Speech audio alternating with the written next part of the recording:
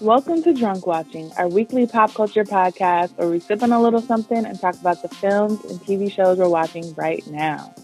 I'm Brittany Danielle, and I'm a writer and pop culture junkie. And I'm Andrea Renee, a lover of pop culture, Brittany's perennial +1, and still on the road. Forever on the road. Can you believe? Oh my God, I only spent 6 days in my own house in September. Oh, wow. I can't. I don't know why I just thought we're going to say 2018, but still. Oh, Jesus. That's very few. That is very few. Today, we are gathered here to discuss Season 3, Episode 8, the season finale of Insecure, Ghost Like. But before we get to that, this episode of Drunk Watching is brought to you by The House of 334, a creative services firm that specializes in creating beautiful brands for badass entrepreneurs. If you have copy, social media, or design needs, holler at the ladies at the house at houseof334.com or slide into their inbox at houseof334 on Twitter, Instagram, and Facebook. If you would like to sponsor Drunk Watching, shoot us an email at hellodrunkwatching@gmail.com or hit us up on Twitter and Instagram at drunkwatching. Once again, please, and shout out to all of you guys who have already subscribed to Drunk Watching on your favorite podcast platform. We are everywhere on SoundCloud, on Google Play, on Spotify, Stitcher, iTunes, and a few other ones that I don't use, but you might. So look us up, hit the subscribe button, and if you can leave us a review, please do that. And also tell your friends about us. Tell your friends to tune in, to subscribe, send them the link whenever a new episode drops.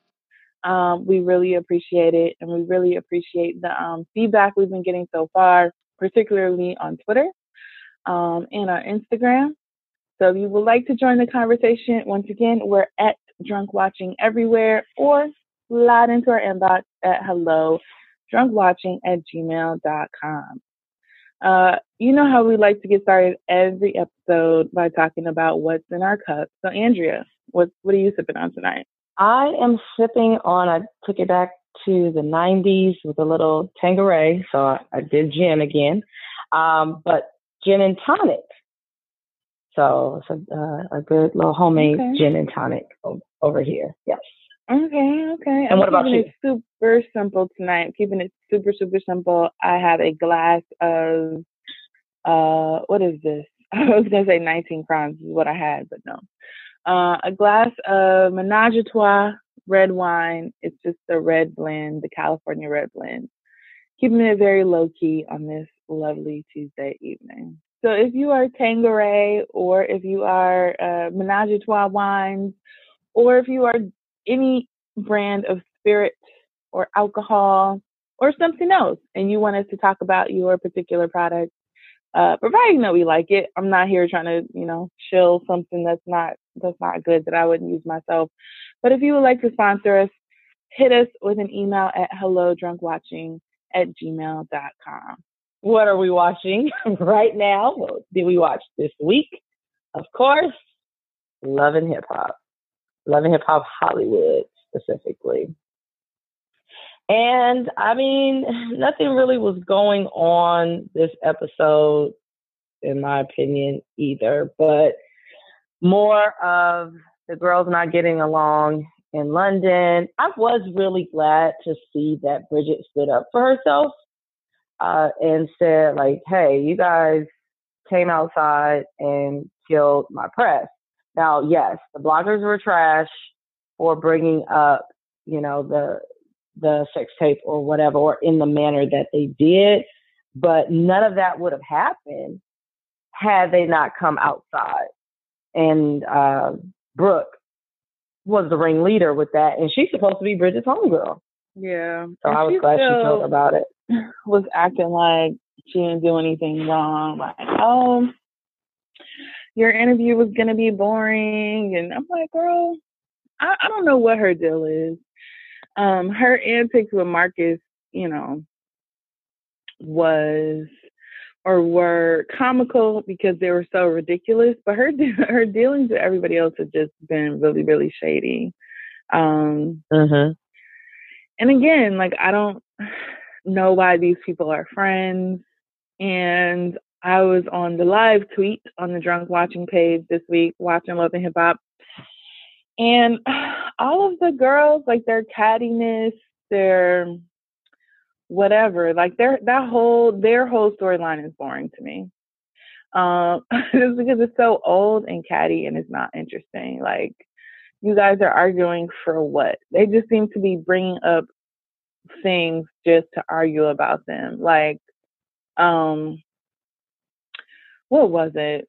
Oh, when they were playing Never Have I Ever, and Brooke's gonna be like, "Who? Never have I ever slept with Solo Lucci?" Like, and then it became a whole big thing because apparently Solo Lucci told Marcus that he and Nikki, I think that's her name, were hanging out or whatever they're doing. And then that became a thing. But like, why is that even? He ain't nobody's man, so why are they like being? It's not even dramatic. Like, you're just trying to put this girl's dating situation on Front Street, and maybe she didn't want to talk about it yet. So, and I sure wouldn't have wanted to, not with that one. But like, Marcus and Brooke, both of them talk too much. Like, I mean, shout out to Pillow Talk or being able to talk to your dude or being able to talk to your girl about stuff that's going on. But that really should stay between the two of you. Nobody should know that you guys are swapping information if that's what you choose to do. But both of them are like, oh, well, Brooke said, that Lyrica was flirting with Safaree, or, now here she is, of course, throwing some stuff out that she got from Marcus. So it's totally messy. And like I said, it's not even entertaining anymore. And I think next week, I don't even know, it was this week that Moniece actually made that same point. Like, we go at it like this, and it's hard to determine which bonds are real and which ones are fake. And I'm like, girl, I mean, I don't know if you're saying that for TV, but all of y'all bonds are fake. I don't see anything real between them. At any given time, somebody's going to come for somebody or say something shady or put their business out there so that they can have a storyline. And it's trash. Yeah, it's trash. Getting to the things we actually like, we still are not at the bottom of Lyrica A1 Safaree, but now we've added Rockstar to the mix, and I really dislike him. There's one thing to be, messy or whatever, which Ray J is.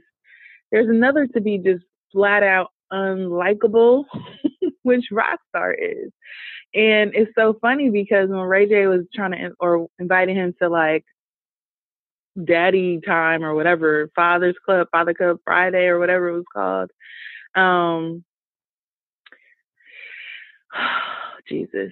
When he invited him to Father's Friday, whatever the little dad meetup was, Rockstar was like, having my son changed my life. And I was like, where? Changed you how? Because you're a trash person. So I can't imagine, like, did he make you less of a trash person? Because you're very much so a trash person right now.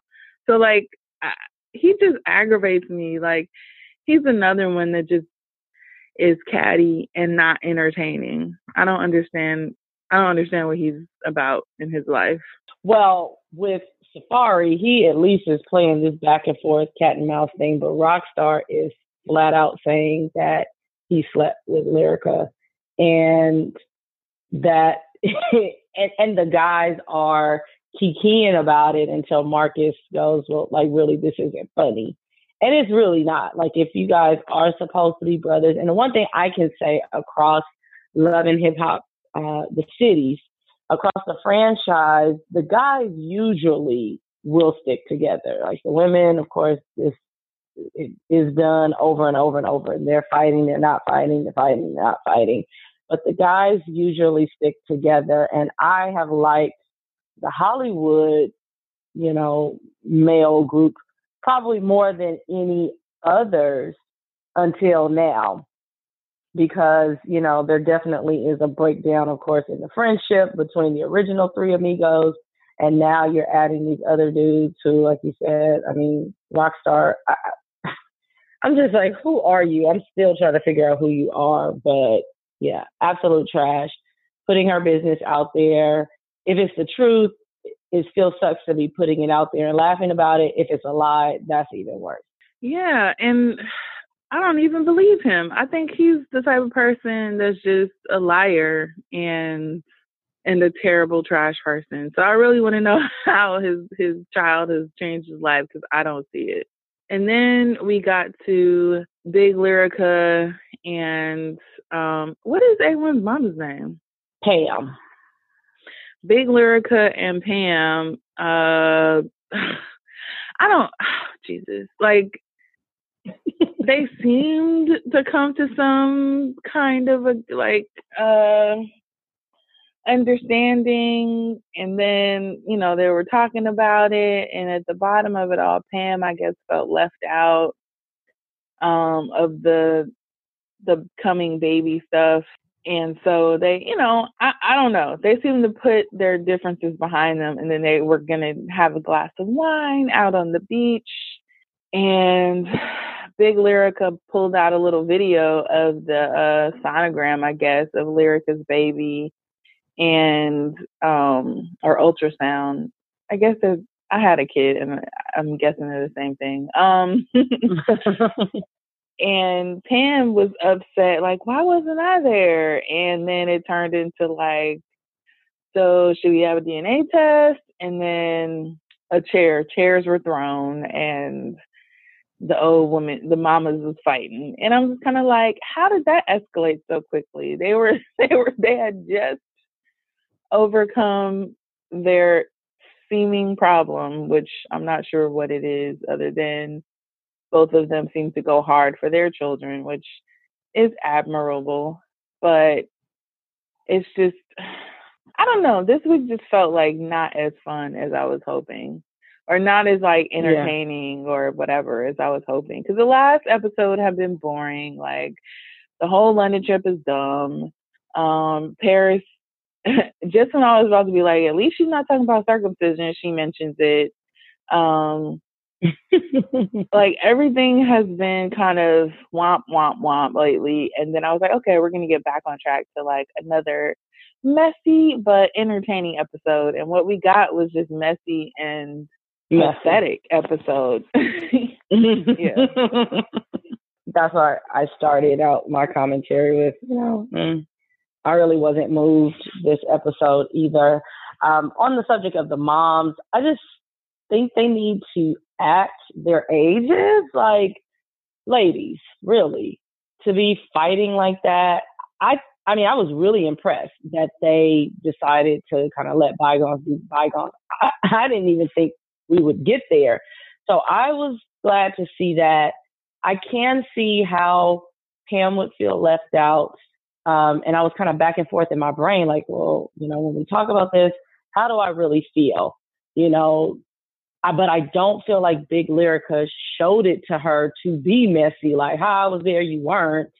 I'm thinking she's trying to use it to bring them together. But on the other side, if you were a mother and you were left out, you could feel a particular kind of way. But Pam is not taking ownership of the fact that, at every turn, she really has questions. And then even after that, you question the paternity of the kid. And so you probably had more to do with the fact that you weren't invited. And that's something you need to take up with your son and not be attacking this other lady who was trying to be nice. Like, for once, she really was trying, I feel. And, almost got a chair thrown at her. So these moms and her wigs, oh my God, the blonde wig, even though she shouldn't be wearing a blonde wig, it was placed nicely. Like, if it was any other color, it probably would have worked. It was placed nicely, but the wig she had on, like, at the feet, it was sliding all down her forehead. I'm like, ma'am. Yeah, so. Both of them depress me. They make me sad. They make me sad. Let's take a sip on that note. Right, like, y'all supposed to outgrow this. Let's see what else. I did not watch Married to Medicine this week, so I cannot comment. I meant to, but then I fell asleep. I know last week we were gonna. Oh, you did. Anything interesting happened this last episode? I caught up, but I was trying to figure out, like what happened on the last episode. I remember watching the Fit Me episode, and then last night, what happened? That lets you know it wasn't that memorable.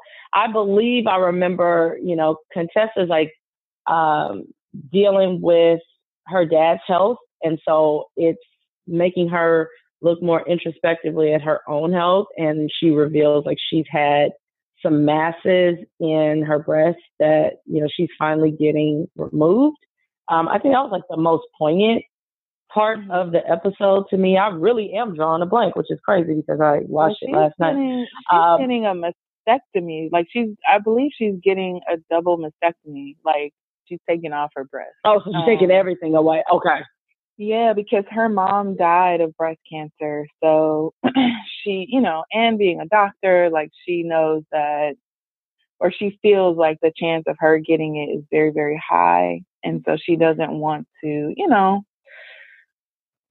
go through that and then potentially leave her children without their mom. Like she was left without her mom. So I believe like from that Fit Me episode, if I remember correctly, she said she was getting a double mastectomy.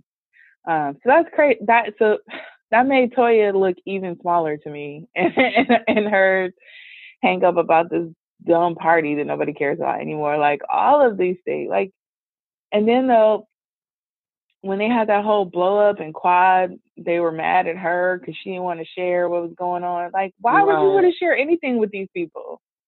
They will just use it against Simone, you. I was so surprised at Simone, but I'm glad you mentioned Toya because that jogged my memory about what else happened in this episode. She and Contessa did sit down to have a conversation. So I guess it was during the Fit Me episode. They sit down again? Okay, maybe this was all. Maybe the episodes are running together. Maybe I did not watch yesterday then. In the Fit Me episode, you saw when they sat down at the restaurant, and that went left. Yeah. Mm-hmm. Okay, maybe I didn't watch it then. I watched episodes yesterday to catch up, so maybe I didn't watch the new one. Maybe what I thought was the new one wasn't. So guess we are not caught up. That's why I can't remember anything past it because that's all I saw. But even that was crazy. Yeah, Toya she always over exaggerates her own importance, though. So there's that. Yeah. All right, moving on. We watched Napoli Ever After before, and because we got deep into Cosby and all kind of stuff last week, we didn't really talk about it. But what did you think of the film?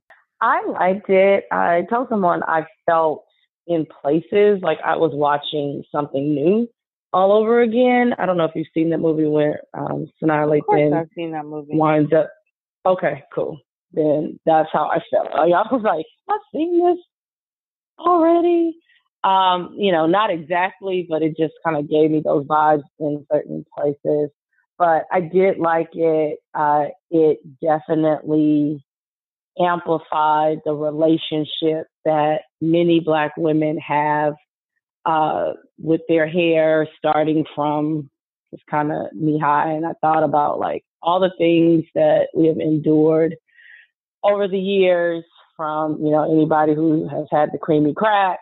If you, did do a press situation, flat irons, colored cuts, all of the above, not being able to swim or sweat or have a good time. I believe I was with you early in my natural journey, or maybe somewhere along that journey. And it started to rain somewhere where we were.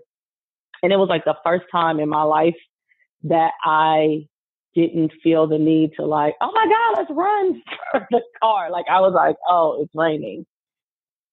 Okay. And I could totally identify with the freedom that comes with that. And I've been back and forth a whole lot of times over the years.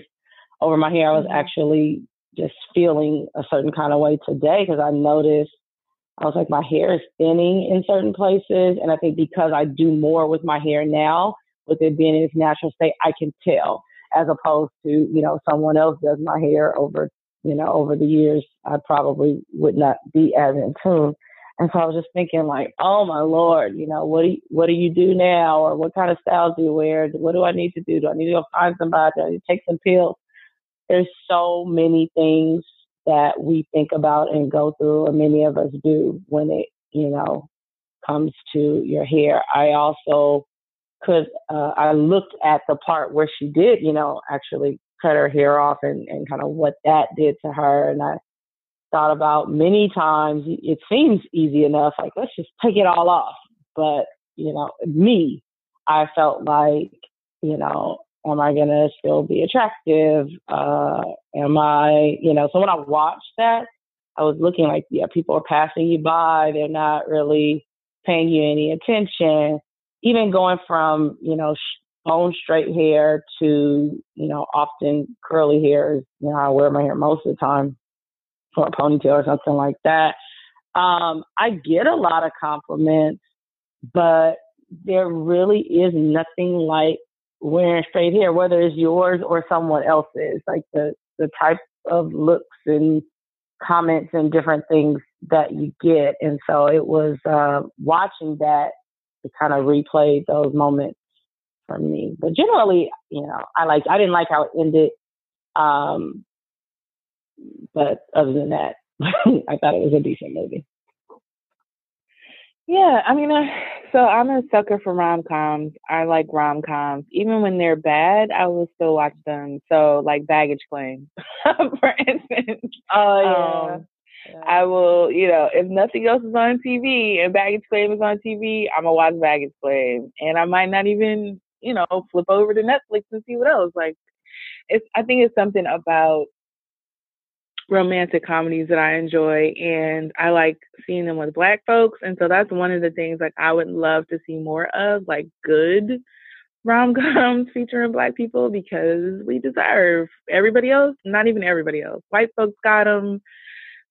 Everybody else does not have them. So I would like to see some diverse rom-coms. Let me put that out there. So I was excited to see Nappily Ever After because I did read the books back in the day, like way back in the day when they first came out. So I can't even compare and contrast because I didn't go back to read the book to see, because I don't think it really matters. Sanaa Lathan is very beautiful. Like every time she's in something, I'm like, oh my God, like she's gorgeous. And like her dad said in the film, like she's gorgeous with short hair. She has a good headboard. And, I thought the guy's character was a little too hotep-y and like over the top a little bit.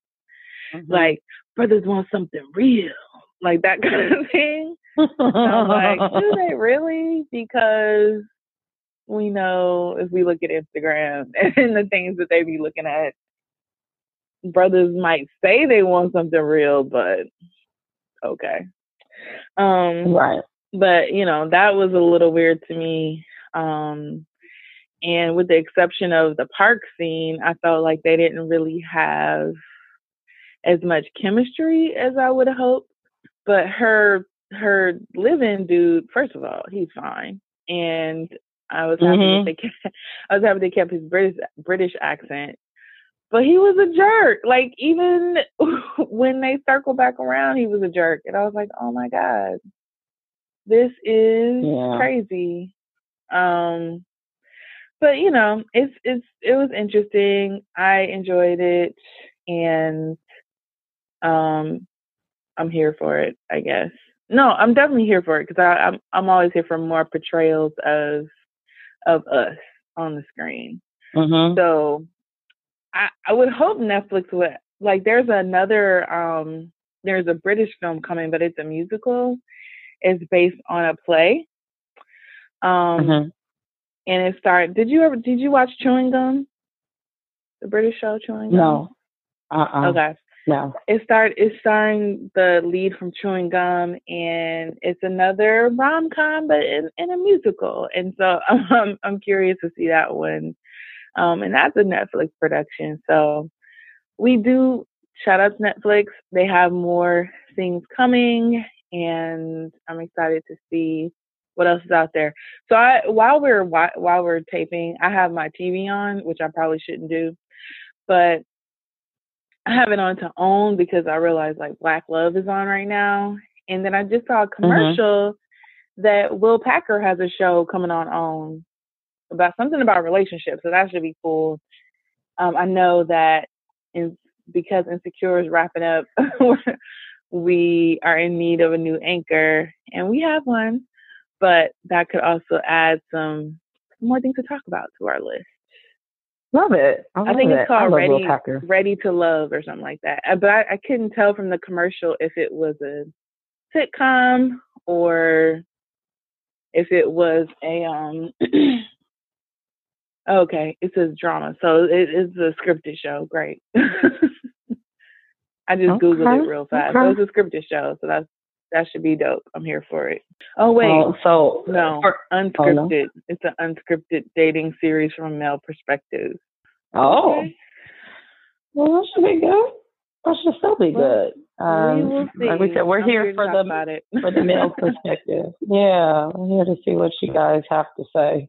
So yeah, generally we like Napoli. It was something I wanted to say. The park scene, as you mentioned, I thought that was like the best scene. I was like, oh my God, he's massaging his scalp.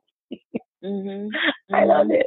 Then I wanted to smell whatever that was. I was like, whatever it is, I know. I want to know what that smells like. Right. But I like that guy. Right. He was on in Acrimony. That was the first time I seen him on Tyler Perry's Acrimony. He's also Lyric, in something or other. Lyric Bent. He's also in. There you go. She's Gotta Have It on the Netflix show. Okay, yeah, I didn't finish that one. Episode 1. He's the series eternally guy. In episode 1. Okay. I may try. Yeah, but I probably that won't. show. I watched the whole season, and it has so much promise, but I hope that it's better in season 2. It had a lot of promise. Some people really liked it. Some people didn't. I couldn't remember the film version, so after I watched the series, I ended up rewatching the film. Probably because it came out when I was a small child and I wasn't watching it then. So, and I think over the years I was kind of like black and white, but right. I ended up watching it after I watched the series, and they basically transferred the movie to a series in 2017 or whenever, but didn't really update the language. So a lot of spots, it just sounds really dated, but it's set in current day. So it would be like, he has some line where he's talking about, let's smoke some Chiba. Like first of all, I haven't heard Chiba since the album. Chiba, y'all. Like, right. I don't think I've ever heard anybody actually use the word Chiba when they mean weed.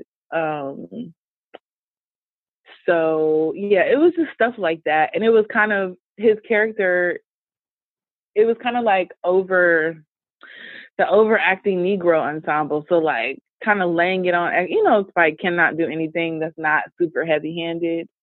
And so I felt like he tried to tackle every social issue from gentrification, Donald Trump, to butt implants, to polyamorous love relationship. Like he threw everything in there instead of taking it slower and letting the story naturally develop. Like the cast is good. They're all beautiful. It's shot beautifully. The music is beautiful. Like there's so many things that should make it a really great show, but I feel like the writing, which is the main thing for the show, is the thing that's holding it back. So I hope for season 2 they get that part right, because it's really, really nice to look at. I'll say that. Okay, well, one time for Spike Lee. Mm-hmm. So I'm excited to get into this season finale episode, but of course, with talking about the season finale is the realization that this was the last show. And we talked last week about what would be our new anchor show, and we posted it on Instagram and Twitter. And just if you peruse Twitter right now, it's blowing up like crazy for This Is Us. This Is Us is trending already. We're trying to avoid spoilers on the West Coast. So that is going to be our new anchor show that we talk about on a weekly basis. And then we'll sprinkle in some of the other things that we're watching. I do want to say this. It wasn't on our list, but I remembered it. Braxton Family Values, only because of Iyanla Vanzant. So I don't know if you watched the show or not. I watch it sporadically, but because I knew she was coming, I was like, I gotta watch this episode. And so I think we're between a two-parter right now. So where they left off, you know, she had just read Tamar for Pure Filth. And so I was here for it. And I was like, get them together, Auntie. Get them together. So the family is sitting down again. I mean, you say you don't watch it, but they have sat down with T.D. Jakes. They've sat down with Dr. Sherry. I don't know her last name, but she's been on some other shows. I feel like they've sat down with somebody else, but at least those two people. And now here is, you know, as far as I'm concerned, the queen sitting down with the godmother of self-help. And their mom started off as the hardest nut to crack because, you know, Iyanla wanted everyone's buy-in. Like, hey, you know, are you going to stay until the end? And she would not commit to it. She's like, you know, kind of, we'll see. And all I'm going to say really about the sisters, and I hope they get their lives together, but their biggest issue really is, or one of their biggest issues really is their mother. They said something very poignant about, you know, how mothers are sacred in the Black community, right, wrong, or indifferent. Like, you don't talk about nobody's mama. You don't talk about your mama. You keep, you know, whatever happens in your household stays in your household. All these various things that, of course, those of us who watch Iyanla and what she talks about, the different pathologies and interrupting the pattern, like those things are important to confront. And I think it is going to be very, very hard for the Braxtons to open up about the things that they really need to begin to heal. But other than the mother, they definitely treat Tracy. I don't know where she falls in the line, but they definitely treat her differently. And that's a big issue right now because the rest of the sisters had decided not to film, but she decided to keep going. And so they filled in some random characters around her, like they grabbed Phaedra from Housewives of Atlanta, and they grabbed Natalie Nunn from Bad Girls Club. Like, it was random. New York from, you know, Flavor of Love. They just grabbed some characters and put them in these stupid ass situations until the sisters came back. And now that they're back, you know, they're doing this kind of mediation. So stay tuned. For those of you who are watching this week, it will go down where Iyanla, at this point, she's decided to leave because she felt disrespected. And so, because I know what happened in real life, I'm assuming, you know, there is going to be some interaction where she changes her mind, and then something else is going to happen. So we just have to keep watching.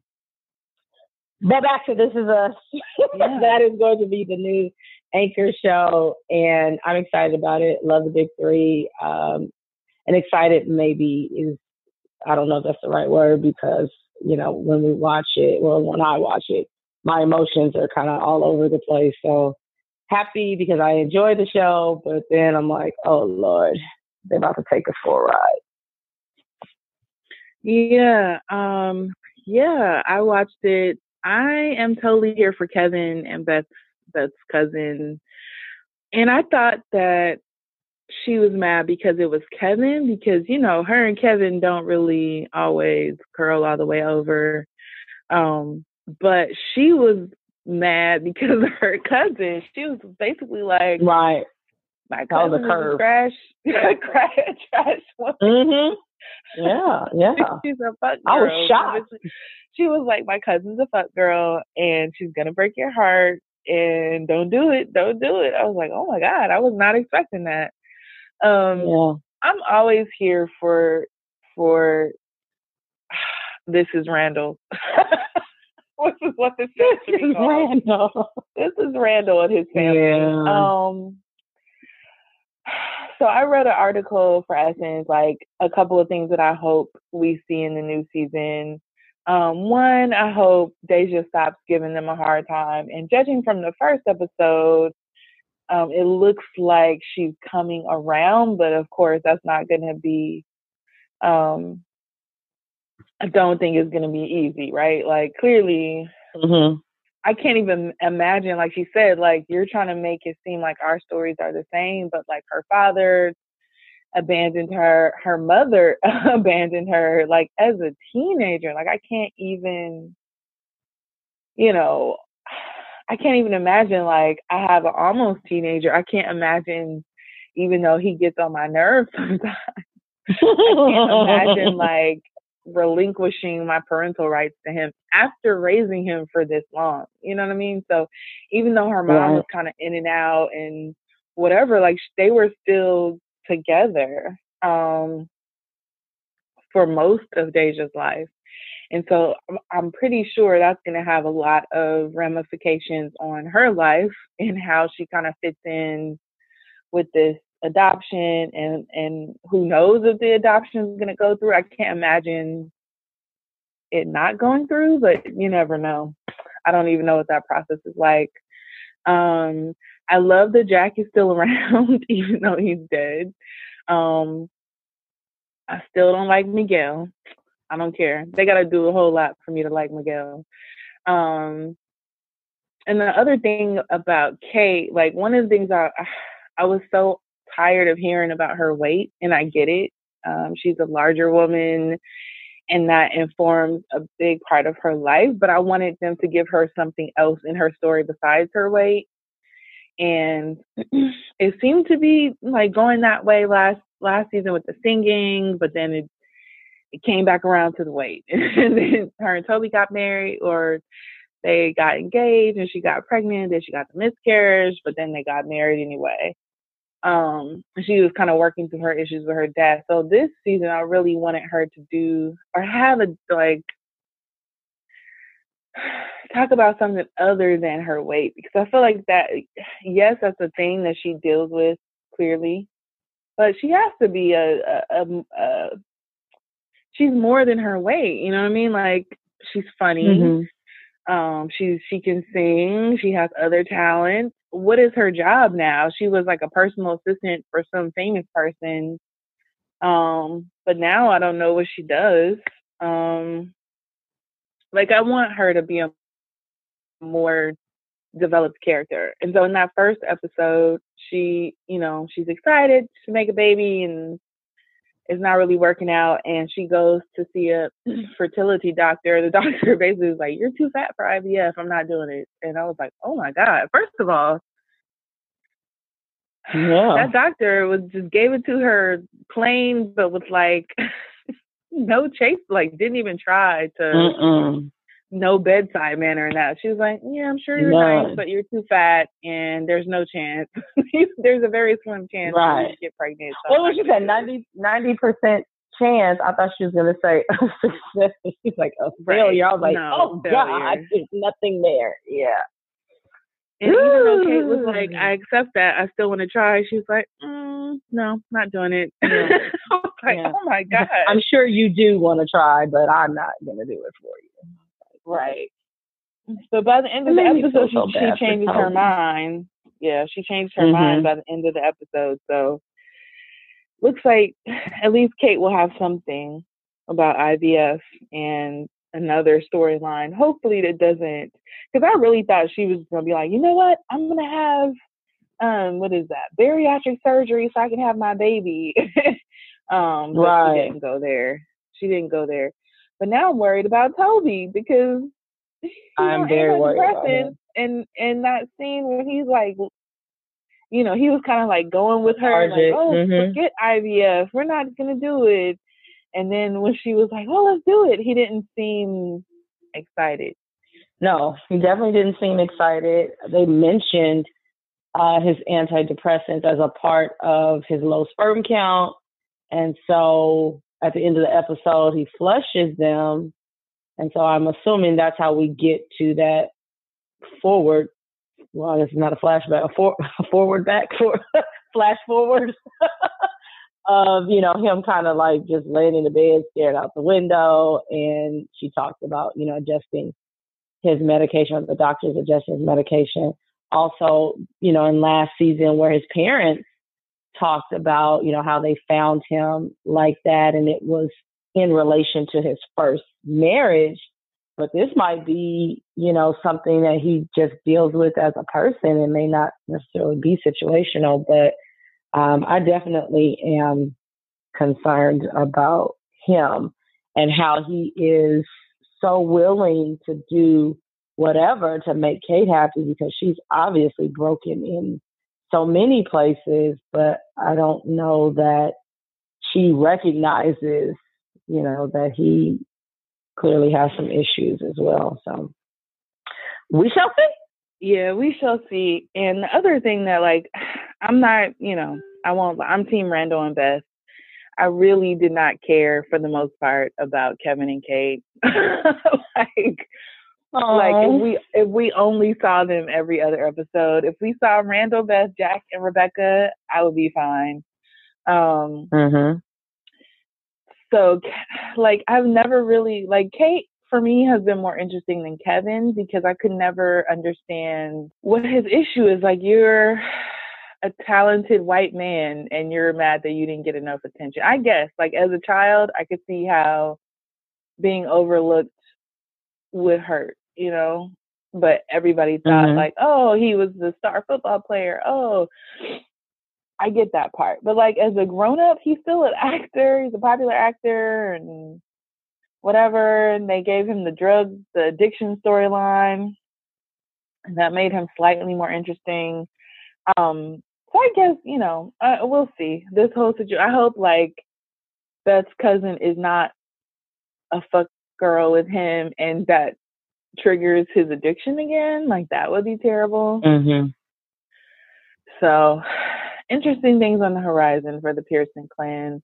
And it looks like we're going to learn more about Jack's brother. That might be something that they dive into. So, I'm glad that he's still around. Because a show without Jack, I don't know if I could. I don't know. They would need to just up the Randall for it to be a joke. Right. The other thing is, they keep doing that forward flash with older Randall and his daughter, and I'm trying to figure out what that's about. When they did it last season, I thought somebody was, like, in prison, but now I'm wondering if they're in the hospital. You think it's his mom? His mom or her? I thought it might be Beth. Well, because of how they did it last season, they flashed. Once they did it, they flashed to her face like she was laughing and whatever, and I was like, "Oh my God, please don't let anything be wrong with her." And then, Deja was beating the hell out of the windshield, and so I was like, "Oh, maybe." I was like, maybe it's a prison, and they're going.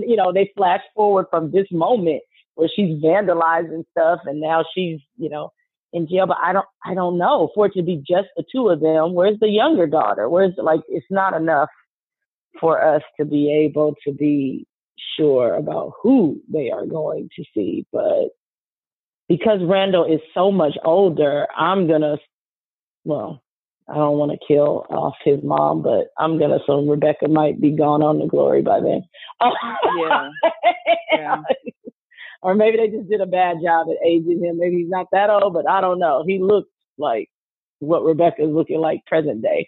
So I just assumed it would be somebody, I hope it's not Beth, but either Beth or one of the other daughters. Oh, man. I know. Sorry. Build your vibe. Take another sip. Take another sip. So randomly over maybe over the weekend or yesterday, somewhere in there, I was on Hulu and I started watching the first episode of A Million Little Pieces. Mm-hmm. But it gave me serious This Is Us vibes. Like, it's a different story or whatever, but how they tell the story gave me very, very heavy This Is Us vibes. Like, it starts with a can't even say it, but like it starts off very emotionally from the beginning. And I was like, oh my God. Like, I think I did shed some tears in that show. So I'll be keeping my eye on that show. Okay. Well, I've heard a couple people talk about it. So maybe before I go to bed, I can check out the first episode or maybe sometime tomorrow. But I wouldn't be surprised. I mean, This Is Us is such a smash. I was telling somebody the other day and they were talking about, Bill Cosby and, it's a conspiracy because he was trying to buy NBC or whatever type situation. And I was like, nobody even watches NBC anymore except for This Is Us. Like, This Is Us, in my opinion, totally saves the network. Like, I don't go on there to watch anything. So, people have their eyes out and they know what others of us are watching. And so I wouldn't be surprised if it wasn't, kind of a copycat situation. So we'll keep our eyeballs peeled. And now I don't want to talk about the season finale or call it the season finale, but it is Insecure season 3, episode 8, Ghost Like. And so we decided we're going to try to talk about this more by character than by scene. So who do you want to start with first? Well, who do I want to start with? Well, I feel like this is I know. Who do I want to start with first? Jesus. Let's start with Issa. Okay. Because it's easiest. It's her birthday. Well, it's not her birthday when the show opens. When the show opens, she's going around Market Street trying to get her block party off the ground. And people are not buying into her idea. I don't know, I should have probably been paying attention. Like, are her clothes changing? Is her hair changing? Like, was this all in one day? Over how much time was she going around trying to recruit people? I didn't do that. So I'm not exactly sure how much time she did have some clothes change. I think there was, I don't think it was the same thing each scene. But it couldn't have been that much time. So Nathan had only been gone ultimately for a month? A month. And that part, I was like, a month? Yeah. Right. We'll get to him. But when they said that, I was like, a month? I'm still thinking last week he was only gone a week. But yeah. So maybe a couple of weeks had passed while she was doing that. Right. She's going door to door and she's getting rejected. And, it's hard. It's hard to do something from the ground up. And she comes to that realization. But then she then tells Molly, like, she's going to put that idea on hold. Like, she's going to give up. And she was very hype about it. And then she gives up because it doesn't work out right away, which on one hand is understandable because nobody likes rejection. On the other hand, I'm like, Issa, you just came up with this idea. It's going to take longer than a couple of weeks. And it's a dope idea. Right. So it's good that, when Molly does take her out for her birthday, and they go to the film screening, that she realizes that because the girl basically did what she wants to do, put it on an event for Black people. And I'm glad that she went up to old girl and talked to her. And, it reignited her idea and her willingness to try to get it together again. Now that I said last week we needed to talk about people in chunks, now I want to not do that. Like, I want to just talk organically. Yeah, it's harder. I don't want to just jump to the ends. Like, let's do all of Issa so we can kind of pop around. But if we kind of cross, Okay. you know, like if we talk ahead, like we don't have to necessarily stick scene by scene. We can include more information, I think, to make it a more holistic situation. Got it. Got it. Yeah. I definitely agree. Like I was saying, it probably had been maybe a couple of weeks that passed as she was, probably trying to get the paperwork, get folks to sponsor the event and do whatnot. It could not have been a super long period of time, but she just definitely appears to be the type of person that is not going the way she wants it to go or whatnot. Like she's like, yeah, I'm not gonna do that shit. I'm gonna be off to something else. And I think the best part of seeing her idea or something that was reminiscent of her idea is something that we can all learn from. Is just it's possibility. Like if you see something being done, it's possible, and even if it's hard, you can still do it. And so I'm glad that she, kind of got re-excited about it. It is kind of shitty, like what is ultimately going to happen with these different paths crossing and whatnot. But in that moment, it's like sisterhood and your idea is dope. And, I have these contacts and I'm willing to share those with you. And that moment was super powerful. And with Molly, I saw it early on in the episode, and then of course she addresses it. But being supportive, it was kind of like I thought it was about to turn into like that Malibu episode all over again. When she was like, "Oh, thank God, you don't want to do that anymore," and I was like, "Oh my God, I hope they don't end up fighting," here. But Issa was really, really cool, despite kind of looking at Molly's side, side eyeing her a couple of times based on her responses to certain things. And I get it. She, wants her friend to flourish. She's been through a lot. I don't know what these past 3 seasons have equaled in terms of their time. Like, I don't know if it's been a year or a couple, I don't know. But, she's kind of gone from trauma to trauma to trauma, breakup and, homeless and you quit your job and you drive and Lyft and now you want to, chase after this idea. And for people that are creative or those who have made the leap into entrepreneurship or working for yourself, we can comprehend that. And for folks who have not made that leap, or if you are more regimented, it probably seems like the dumbest thing ever in life. And I think that's where Molly is like, oh my God, my friend has lost her mind. She wants to go, build this business or do this thing. And it's nice in theory, but it's not gonna, it's not gonna feed her. It's not gonna put clothes on her back and so on and so forth. And of course, we see how ambitious Molly is and has been. And even that came to bite her in the tail this episode. So. Yeah, so Torian's not on drugs, apparently. Thank God. He just don't want to be around Molly. Mm-hmm. So I guess they're not sleeping together. There goes that theory. So there goes that theory. He just doesn't like Molly because she was giving off, as he called it, she was coming off aggressive, which I felt some type of way for her because I feel like if she was a man, he might not have said that. Like, right. He may not have been like, oh, you're she would be ambitious versus aggressive. You know what I mean? Like, and maybe he wouldn't feel however he's feeling. But at the end of the day, she made moves that were not always on the up and up, like agreeing to work to partner with the ladies, but then ditching them for Torian, who ended up ditching her for them.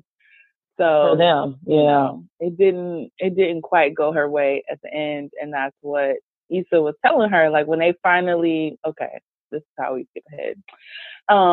So when Molly takes Issa out for her birthday, she's coming to pick her up. And Nathan walks up with the flowers. And she sends him on the way. She sends him on his way and basically like, no, get out of here. Don't ruin her day or whatever. I absolutely knew Issa was gonna be pissed when she found out. Oh yeah. Oh yeah. He's going to anybody that was acting that crazy would not have appreciated him being sent away. She would have wanted to know that. She probably would have flaked on their plans just to talk to that dude. So yeah. I don't know if she would have flaked on their plans, but I do know that what she wanted, you know, above her feelings of being hurt, like she wanted to know what happened. And Molly temporarily took that away from her. Like she didn't get the choice to say like, yes, I will talk to you, but later, or, you know, she didn't get the choice to put have whatever conversation that she wanted to have with him. And I was like, wow, she's going to be mad. But in the interim, we see Issa going to her interview, trying to get down with the Beat Crew, which took longer than I thought. Maybe because I didn't see this whole, musical? I didn't see this whole musical thing coming. But I always thought like the Beat Crew would definitely be a thing for her. So we'll see if that works out. Well, I, of course, was happy to see Lawrence back when he made his comeback, but I really wasn't sure what they were going to do with him or them. And there still continues to be this kind of weird dance that they're doing, but we see him enter the episode by sitting down with his dad. So here's a parent that's being introduced into the series. We haven't had any background on his parents at all, but no, we were talking about Issa's mom, you know, kind of got introduced via text, but nothing else. And so I recognized him as Dresser from the Five Heartbeats, but Harry Lennix has been on plenty of shows and in plenty of movies. A voice is unmistakable. And so he sits down with his dad and he pretty much talks about the fact that, you know, he has been dating. His dad asked him, you know, how Issa was. He says, you know, we've been talking, which is good considering what happened. And his dad's like, oh, so it's not done. And anybody with relationship experience, you know, would probably assume the same thing. Like, no, if you're done, you're not even entertaining conversations. Like there's something still there. And Lawrence is like, no, it's done. And so he asks him if he's dating, and he, you know, starts talking about the women that he has met and how they all have baggage. He, you know, has met women that are demanding, needy, or divorced. Now, when he first said it, I didn't even hear it, actually. I had to watch it the second time before I heard it. And so, you know, of course, that's going to come back around toward the end of the episode, like, who is divorced? But I thought his dad gave him really solid advice. Like, you know, relationships are hard. Relationships take work.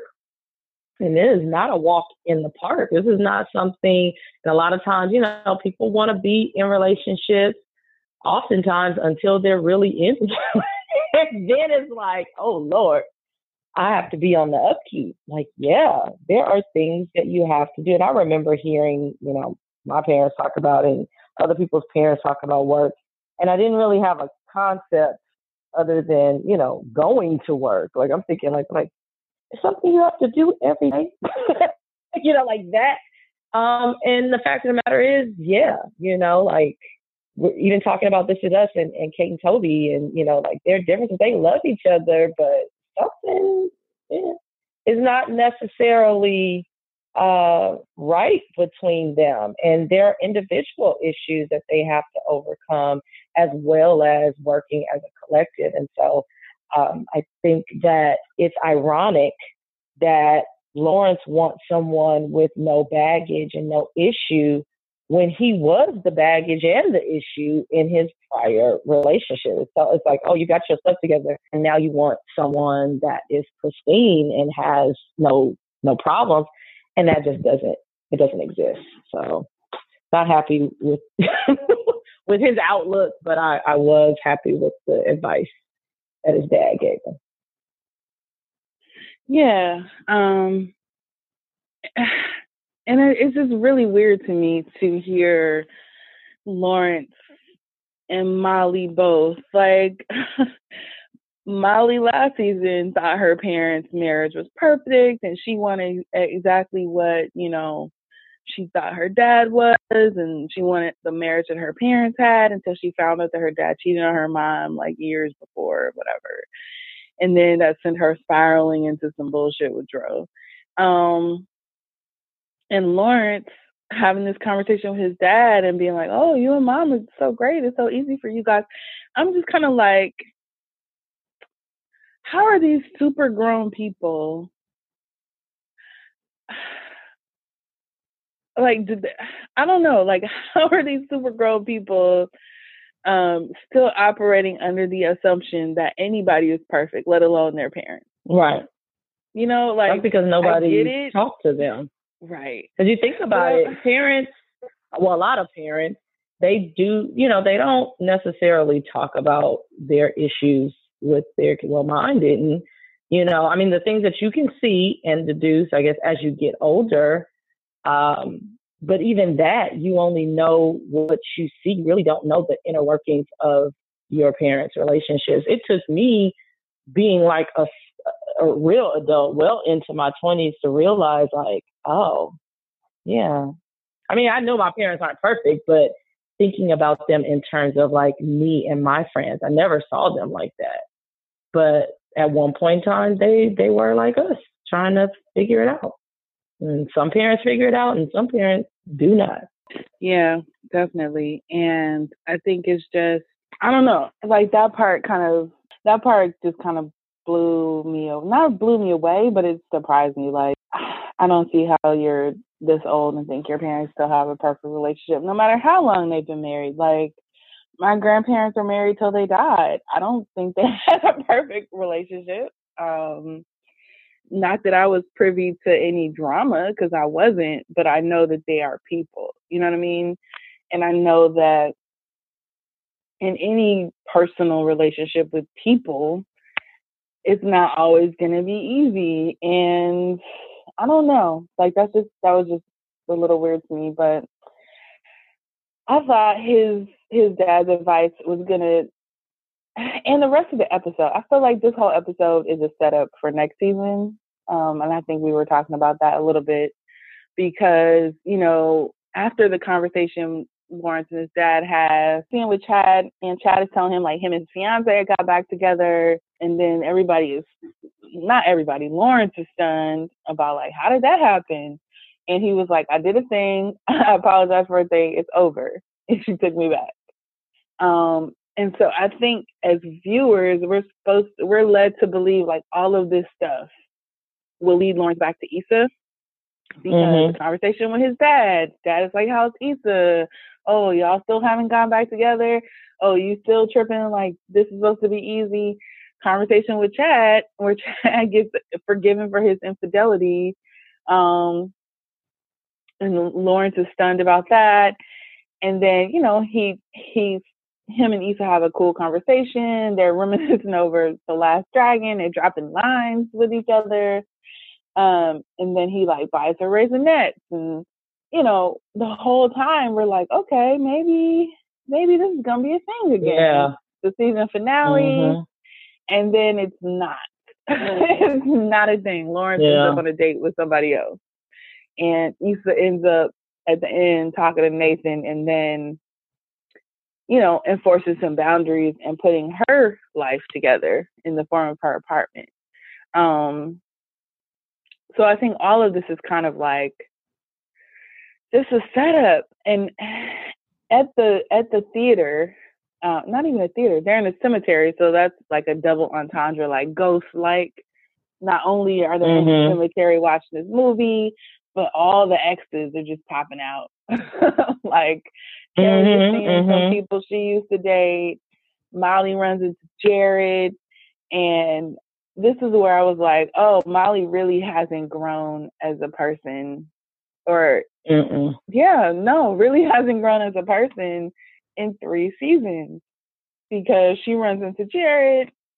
He looks good. She's happy to see him. a guy comes up to Jared and she immediately thinks that Jared's gay.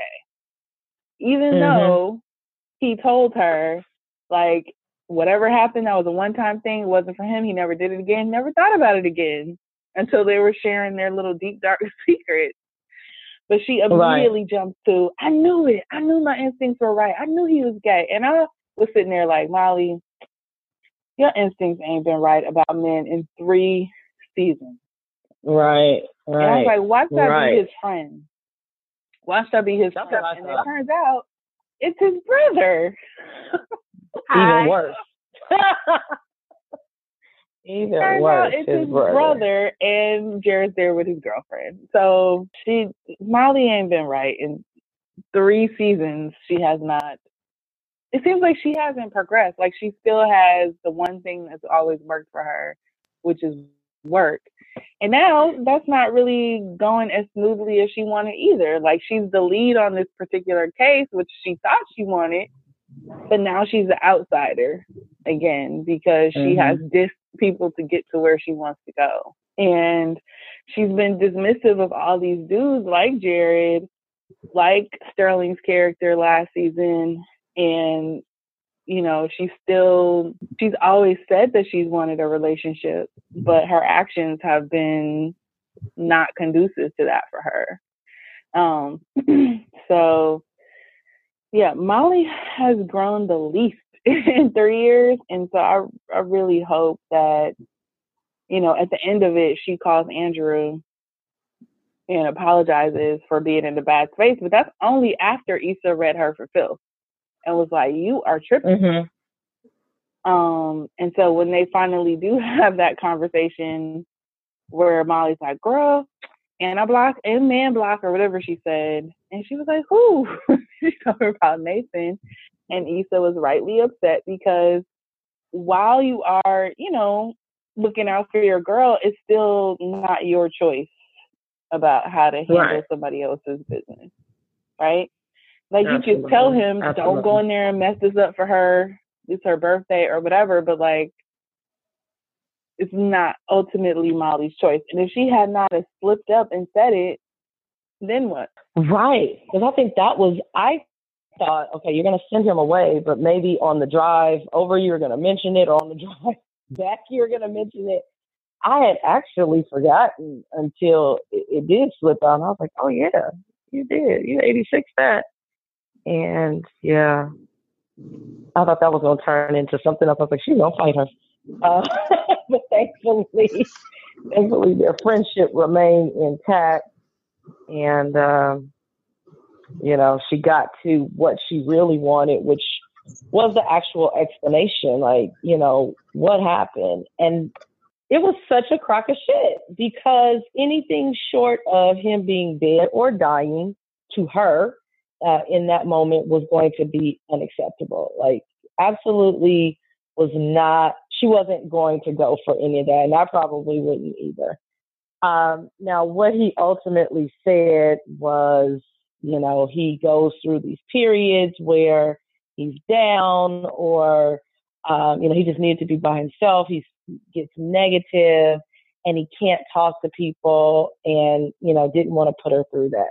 Now, what it ultimately sounded like to me, you know, was some sort of mental, emotional situation.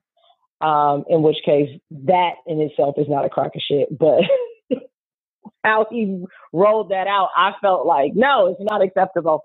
But, okay, so you are battling with any of the above in terms of, you know, mental health issue. Like that, it wasn't clear, but that's what it sounded like to me. And for something like that, it's like, how do I punish somebody for going through what they go through? But at the same time, you feel punished because this thing happened to you or you experienced it and you didn't have any knowledge about what was going on. So I felt really bad for her for, you know, having to navigate that. Like, this is somebody you really like, and you kind of fell in fast with, you thought it was mutual, and it might very well be.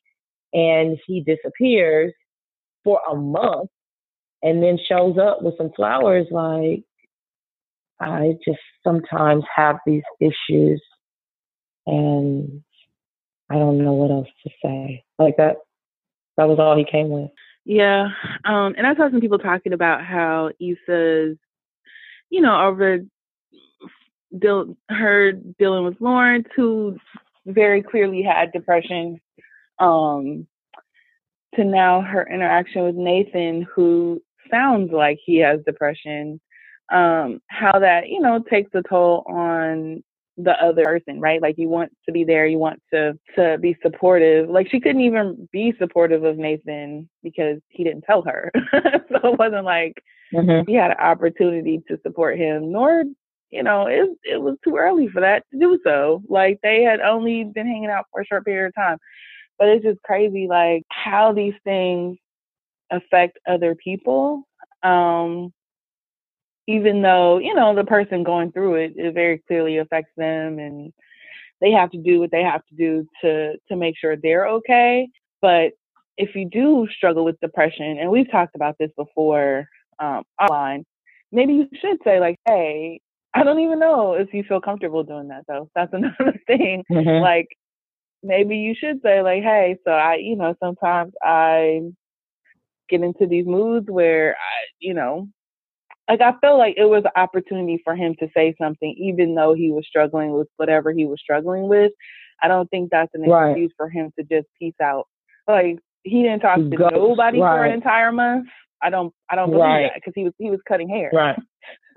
So he could have had a conversation with her. Right. Because you're ultimately having a conversation now. Right. And so, and I think guys get this twisted in a major way. Like, oh, I didn't want to get into it, or I didn't know how to explain it. Well, now you have to come up with an explanation that that most times people don't believe, because now we're on this side of it. Whereas if you would have said it in the beginning, or when you were going through it, even if you prefaced it with, I don't really know how to explain this because it kind of comes out of the blue or whatnot, but I need some time to myself. It's not you, it's me. Whatever, I'll get back to you when I can. Something. But by trying to avoid the perceived conflict or explanation, you ultimately are going to be in conflict and have to explain. Like, if you care. Now, if you just stayed gone, then whatever. But coming back, it's like, dude, the very thing you were trying to avoid, or the thing you said you couldn't do, you now have to do. And we could have avoided this a long time ago. But now on the other side of this, my feelings have gotten hurt. Like, you protected yourself and put me in harm's way. And now we have to do the thing that you didn't want to do anyway. Great. Right. Which is not fair. And it's not fair at all, especially as somebody who has been in Issa's position. It's not fair because, whether or not her assistance or her support or her being understanding of his situation would help him feel more comfortable or whatever, like, he owed her that explanation and that conversation, instead of just disappearing. And so I know you mentioned, like, you felt some type of way about this finale. So what type of way? We didn't really go into detail. You were like, I don't know. I didn't feel any resolve. I think it was just like what you said. It was a setup for, potentially next season. And I felt cheated out of an episode, I guess. I watched it twice and I still don't feel any better. I'm like, okay, well, we know where Nathan is, but his answer was so unsatisfactory to me. I was just like, I think I would have rather not have known where he was. The only person that kind of, I feel like, there was something that happened that was like, okay, this is satisfactory, is Molly. Like, you got ditched at work, but then she ultimately, or at least it appears, settled things with Andrew by making the call and saying, I'm sorry, I apologize. This last situation got the best of me, and I'm taking it out on the people I love. And, that moment where he smiles and they're still on the phone, I'm like, okay, that's something. but oh, poor Issa, I don't know which direction she's going to go in. Lawrence, I think he's still faking the funk. He isn't.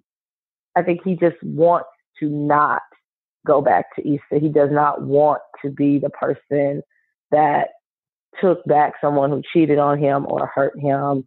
And even though he clearly still loves her and they clearly still vibe and all of that, I think he is just going to be difficult to his own detriment. I mean, I don't know this other chick, and maybe she's dope in her own way, but I feel like, ultimately, if he decides to go in that direction, and even if she is dope, that's even worse because I feel like he's going to hurt her because that's not really where he wants to be. So, no, I don't, I did not clap it up when the episode went off. I was just like, is that it? And I'm waiting on next time. Yeah, it felt very, it was a very quiet episode. I like even though they were out at an event. Like, it was very, with the exception of the scene where Lawrence meets up with old girl, who's the girl helping Issa. So I was like, of all the people in this city, he's going out on a date. I didn't even make the connection that is that the girl from church? No. So who was she? So we didn't. Church. So we never saw them go out. We never saw them go out. So that's when he made the reference to somebody, whatever he said, needy, divorced. Apparently he was talking about her. I don't know where he met her from, but that was not the same girl. And then, of course, she was the organizer of the event.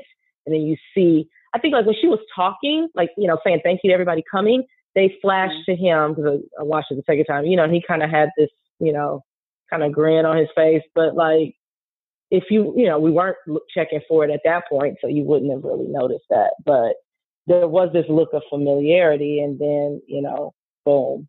Oh, I got a date, after her and Issa meet. And I was like, oh, hell no. Like, I know. That's what I was like, in my mind, I was like, wait, that's the girl from church was like light skinned with some big hair or something. So I was like, wait a minute. Did they pull a switcheroo? Is this old girl from church? But okay. Got it. So yeah, that absolutely was the switcheroo kind of situation there, because I thought the same thing. I was like, oh, I think that's the girl from church, and then I was like, oh wait, that's absolutely not the girl from church. Right. And there is an absolute new girl situation, and this is going to set up like a new conflict for for them that doesn't need to be there. Right. It doesn't need to be there. Of all the people in LA, and that's what I tweeted, and people were like, well, that's how it really happens. But I live in the city, and it does not often happen. It does not often happen, especially if you're not moving in the same circle. Like, maybe it happens if you're in the same social circle, but we don't know how he met old girl. We have no clue about how they came together. We don't know anything. We don't know how they're, like, did they meet on Tinder? Did they meet, So, yeah, that's a potential, because it sounds like her and Issa are actually going to be working together. Right. It was like fast friends, and now they're going to be fast enemies. Or fast friends turn fast enemies. Yeah, fast acquaintances, frenemies, partners. I feel like maybe frenemies, because I feel like, eventually it's going to come out that they dated. And Issa, it looks like, even though she said she was over Lawrence in that other episode when Nathan first started ghosting her, by the movie in this episode, she was like, bye, Lawrence. Like, she seems to be more into him. And so that definitely puts a monkey wrench in the plans going forward. Yeah, overall, I thought this season was really interesting. There were definitely some good moments. I mean, I don't feel like Daniel, I don't know. I don't particularly enjoy how that whole thing went down. Like, we never saw Daniel again. He never comes back around again. And I get it. sometimes that happens. But since they go way back to high school, like that just seems weird to me that she would never bump into him. It's not like she moved super far away. Lawrence makes this triumphant return and we just don't see Daniel. Right. Yeah. And they didn't part on bad circumstances because he helped her move and everything. Right. So I think she was really set on this, new, she didn't say like new me, but, I feel like she was trying to do new things and kind of stay away from the types of decisions and even people that she was dealing with that, caused kind of all these problems in the first place. So maybe that was the best thing to do, to just kind of cut all ties. Or maybe he's butthurt, because that could really be the case as well. Like, I'm not talking to her. I extended myself. I, told her she could stay here, and she decided with no job or no real job to go out on her own. I'm through with her, Yeah. Who knows what he's doing? The one thing that I liked about last season was that even though Issa and Lawrence weren't together, we still got to see Lawrence's development. And I know Daniel isn't, I guess he's not one of the main characters. He's more of a, pop in, flow through Issa's story character. But I would like to see, and I think that's just because they don't have enough episodes. They only have 8 episodes, which is ridiculous. And I know that I saw something from Princess Penny on Twitter. He was like, it already takes 10 months to make this show with 8 episodes. So we had to make longer seasons. You guys would have to wait longer. But I feel like the audience would wait longer if we got more content. Like if we were able to have 10, 12 episodes to where the story, we can develop a little bit more. Like, I don't know. It just feels like this season just started and now it's over. Yep. That's how I feel. And that's why I'm not excited. Not just like that it's over, but just the way. Like it's over, and it feels like it's over in the middle. Like it doesn't feel like, okay, we've gotten to the end of the season. We reset the table. Here's what to expect next year. In this episode, I feel like the only person who has a new beginning is Lawrence. And I guess Issa has a new beginning because she did not when, what's his face? Nathan was trying to explain about why he was missing. Like she didn't let him in the apartment and she just wasn't like immediately falling for the okie doke, and she didn't call Lawrence or Daniel or anybody. She was like putting her apartment together, and that could be seen as a transformational moment too, because she's been in flux for the whole series so far. And now she's in her own place, and apparently she hadn't really unpacked, and now she unpacks while reminiscing over the Last Dragon remix. You got that glow. I was like, hey, updated the song.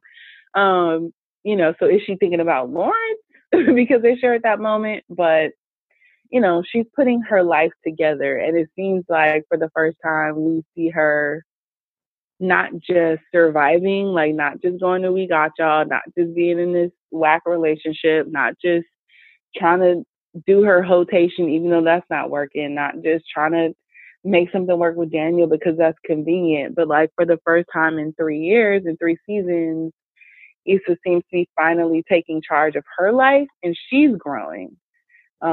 Lawrence, we watched him go through lots of stuff over these past 2 years. He seems to be growing, even though I don't know what direction he's growing in.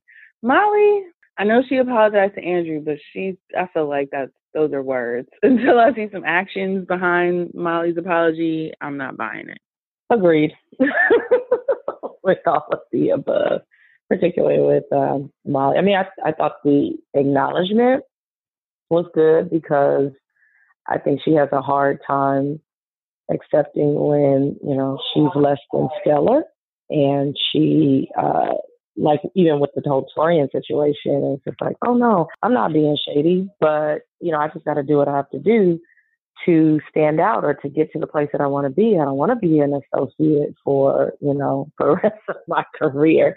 And so I thought to have heard what Issa said and then to put some action behind it to attempt to resolve, I thought it showed something. Now, of course, we're not going to bet the farm on her, but, she at least acknowledged it. Yeah, she did. And that's good.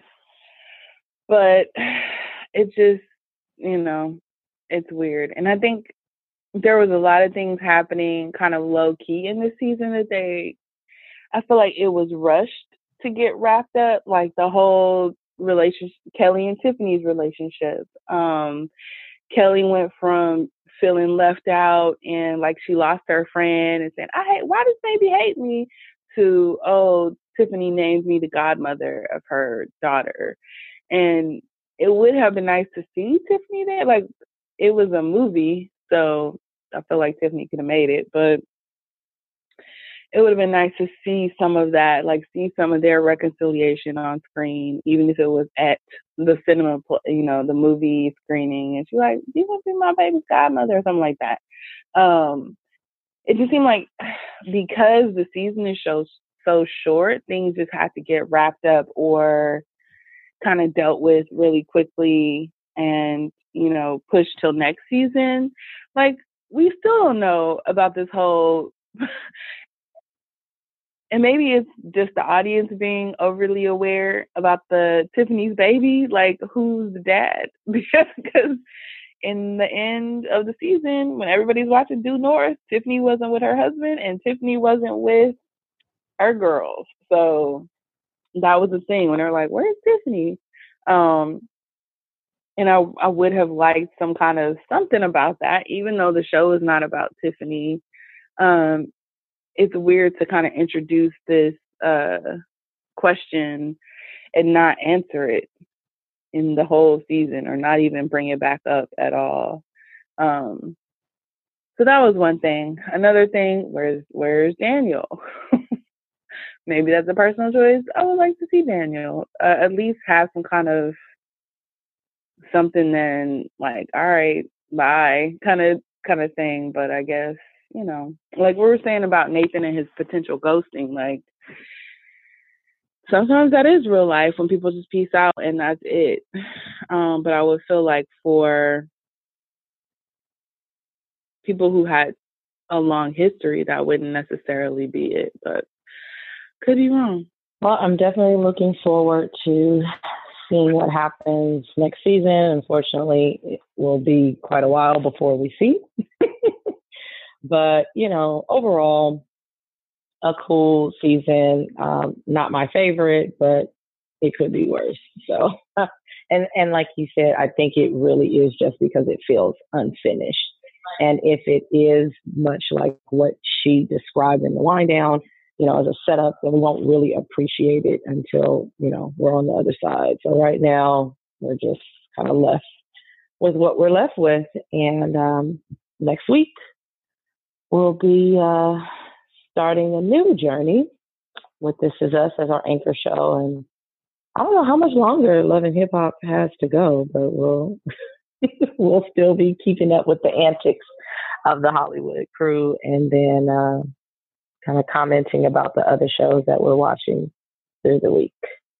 Yeah, I don't know how. So I mentioned that I was going to talk a little bit about my chat with Ray J. I will say that you can read the article up on Essence.com about Ray J and Princess right now. They talk about how, they had as we saw in Love and Hip Hop, him and the Norwood clan, his mama and his sister weren't, seeing eye to eye with his wife. But they mentioned that the baby kind of like brought things together. But one of the things that he did say about Love and Hip Hop was like, so you guys are new parents. Does that make you want to be on this show? And he was like, I love it. Like Princess was less sold on Love and Hip Hop. She wants to do like a show with just the two of them. But Ray J was like, I like it. I like being in it. But he also, I don't know if it's because the show is still on the air. He said that there would be lots more drama and the show gets really dark.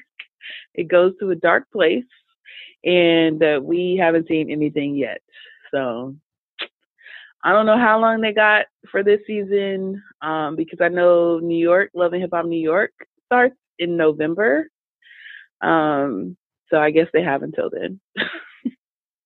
It starts like the end of November. So Joe Budden and Sin Santana, I think, are coming back, but now they're coming back as a couple because they are a couple and they have a baby now. So, right, that's interesting. I don't know if they want to do that because I feel like the show, maybe they'll be like the Ray J and Princess, like they're in the drama, but they're not really in, like the drama's not about them. Because at least on social they look really happy together. So I hope the show does not change that. Right. Well, I'm looking forward to that too. Yeah, they'll probably be like Remy and Pap, like, let's write this into our contract. Don't put us near the foolishness. Like, we'll slide through every now and again, but our scenes need to be about us and our family, and forget the rest. Which is smart. They're going to be on too. So they're doing their little 3-week special about the pregnancy. And I guess, I don't know how far along she is, but I don't think she's far enough to have the baby. But I don't know how long the season lasts either. So I guess we will see.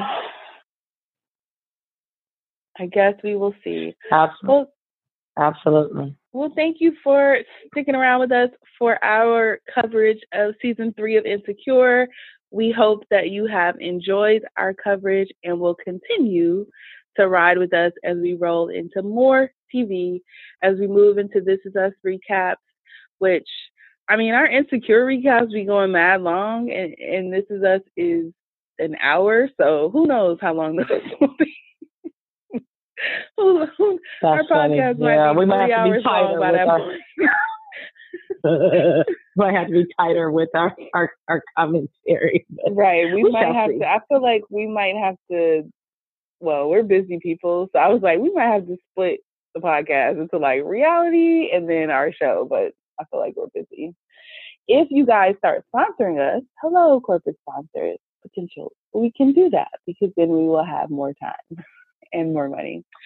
But in the meantime, if you have any feedback, if you have any suggestions, if you have any comments, questions, stuff for us to talk about, shows and movies or whatever for us to watch, please hit us with an email at hellodrunkwatching@gmail.com or slide into our inbox on Twitter and Instagram at drunkwatching.